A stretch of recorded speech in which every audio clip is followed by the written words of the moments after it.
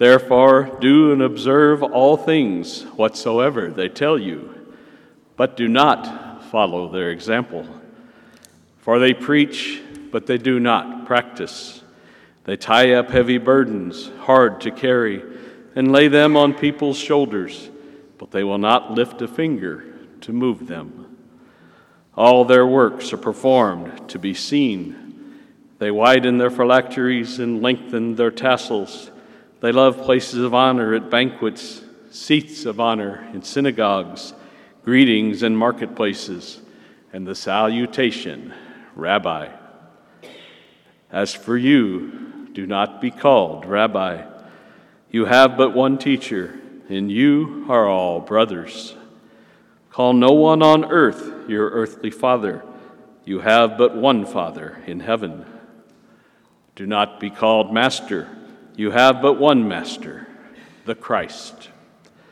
The greatest among you must be your servant. Whoever exalts himself will be humbled, but whoever humbles himself will be exalted. The Gospel of the Lord. Praise to you, Lord Jesus Christ.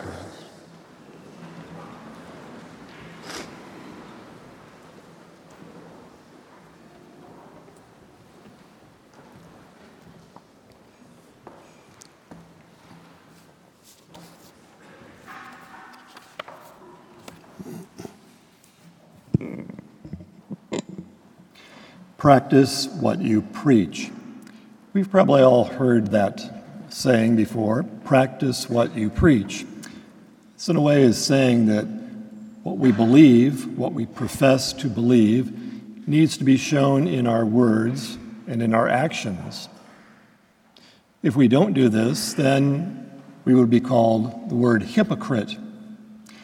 A hypocrite that word is from a Greek word that means actor, someone who just acts their part. That's what a hypocrite is. They don't practice what they preach. What they profess to believe in is not reflected in what they say and what they do.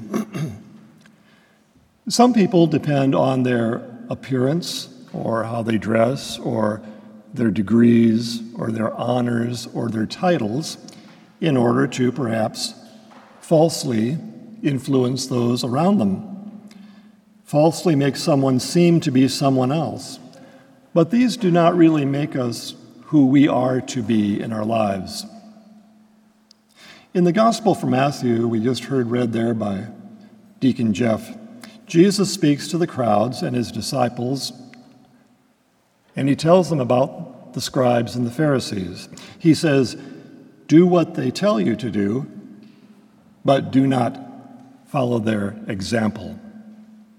They preach, but they do not practice. They widen their phylacteries and lengthen their tassels. According to the law of Moses from the Old Testament, that is the Hebrew Scriptures, the Jewish leaders would have these phylacteries. They were little leather boxes where they'd have some written scripture passages. And in these phylacteries, with the scripture readings, that was how they were to be reminded to live out the scriptures in their lives. And these little leather boxes, phylacteries, they'd strap to their forehead and also to their upper arms, especially when they were at prayer. And it was to remind them who they were. In this way, they always kept the Word of God before them, a very visible sign, a very visible reminder, if you've got this on your forehead and also on your arms. It was a reminder to keep the law, the Torah, the first 5 books of the Old Testament. It reminded them to worship God with both their mind and their heart, thought and action. They were signs of what they believed in. Another one of their traditions was, on the edge of their garments, on the edge of their clothing, they would wear tassels as well. And this was to be a reminder, too. It was to help them remember to follow the 10 Commandments. So phylacteries and tassels. So this is what Jesus is referring to in the Gospel there when he says, they widen their phylacteries, and they lengthen their tassels. So in a sense, much of this was just for show more than anything else. Since not everyone practiced what they preached, Jesus saw this, and he called them hypocrites, actors. So it is good to have visible reminders of our faith, reminders of who and what we believe in. That's important. But really, it should come from the heart rather than externals. It should come from what's inside of us. That's what Jesus was addressing there. Now, we're not Jewish, obviously, although we came from the Jewish faith and Jesus was Jewish. But in our Catholic faith tradition, you and I, we too have exterior reminders of who we are. We have many of them, and just one of them I'll talk about for a minute. We just did it a few minutes ago. When the priest or the deacon says a reading from the Holy Gospel according to whoever, and we say, "Glory to you, O Lord," and then we make a small cross on our forehead, our lips, and our heart. And we can pray, "May the gospel, the reading of God, be in our minds, on our lips, and in our hearts." So that's a reminder to us, a reminder of our faith, to show that through our baptism we belong to God. It highlights the importance of the Word of God that we're about to hear in the gospel as we prayerfully invite Christ into our hearts. So that's one of our external signs of our faith, when we make those three crosses. We might ask ourselves, we have this and other various signs of who we are as Christians. We might ask ourselves, could we be accused of being hypocrites? As a Benedictine monk at the monastery, I wear a black Benedictine habit. And other religious orders, men and women, like Franciscans, Dominicans, Carthusians, they have their habit to wear as well, their outward show of who they are. Priests and deacons wear their clerics, that is the black shirt, black pants. And you too. Sometimes maybe some of you wear a cross or a crucifix, or you have a rosary, or maybe you have a shirt or something that has some scripture verse on it.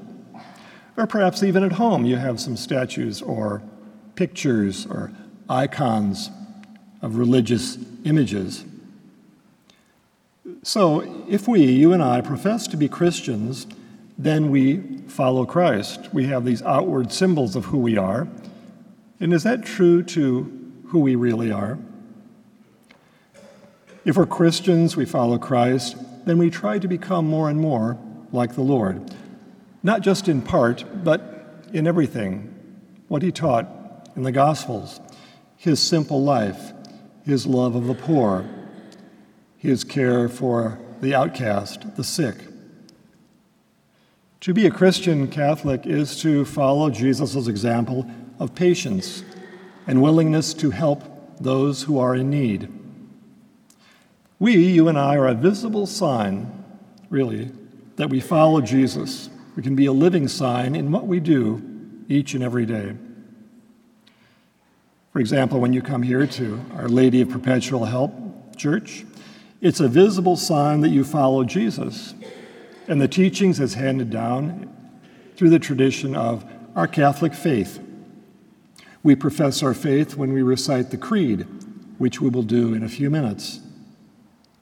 By claiming to be Catholic Christians, really we're making a very powerful statement to others and really to the world, that our beliefs are reflected in our words and in our actions. So I think it's important that occasionally we all look at our lives to see if we're living up to our calling. Are we who we profess to be? Or sometimes is it more of an outward show? Can someone observe you or me and conclude that we are Christian Catholics?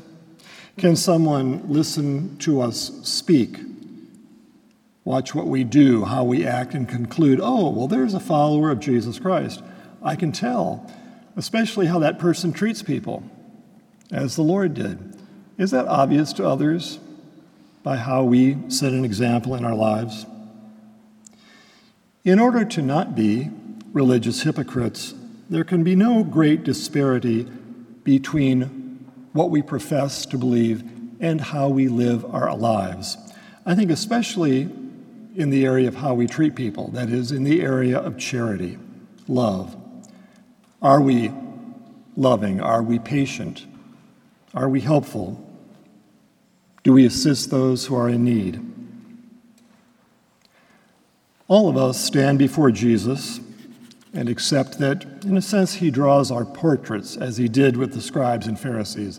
By that I mean he sees us through and through, and he knows the good in us, and he knows the areas where we need to improve as well. We are, in a sense, to dare to see ourselves as he sees us, and also accept the changes required of each one of us in order to follow the Lord a bit more closely each and every day. Hypocrisy is bad because it not only fools others, but it also tends to fool ourselves. Because sometimes we think, we're someone else. That's why once in a while all of us have to kind of have a reality check and say, how am I really doing here? What's going on in my life? And then accept that the Lord accepts us, each one of us who we are, and asks all of us to try and improve a little bit each day. And the Lord is happy with that. Real change begins from within us and not necessarily from without. This explains why the Lord emphasizes so many times in the Gospels the heart, our heart. Where are our hearts? This tells the Lord what our relationship is with him and with each other. If it's a loving relationship, or these areas that we do need to grow in our lives, he invites us back every day.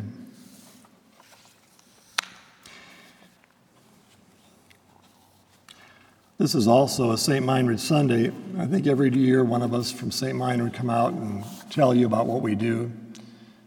You might know what we do, but I'll refresh your memories just in case, because there might be some new things you don't know about. Obviously, we got a seminary where we train men to be priests, so they go for a Master of Divinity degree. We have another program to train permanent deacons, like Deacon Jeff, who you have here, to help out in the parish, that program. As well, we also have the Master of Arts degree for men and women who want to take classes and learn more about their Catholic faith or the Bible, the history of the church. So we have the Master of Arts degree. We also have weekend retreats. Almost every weekend of the year we have a retreat going on, and each one has a different topic. And what happens there is people join us usually on Friday evenings, and they leave Sunday afternoon, so they're with us for a weekend in a nice environment, a good place to live, with good food. And while they're with us, they learn more about their Catholic faith, and they have a quiet time, a way to get away from some of the busyness of life and some of the craziness, some quiet time, and hear some spiritual talks and learn more and more about their faith. So we got our retreats going on. We also have the One Bread, One Cup program, which we've been going on for a number of years.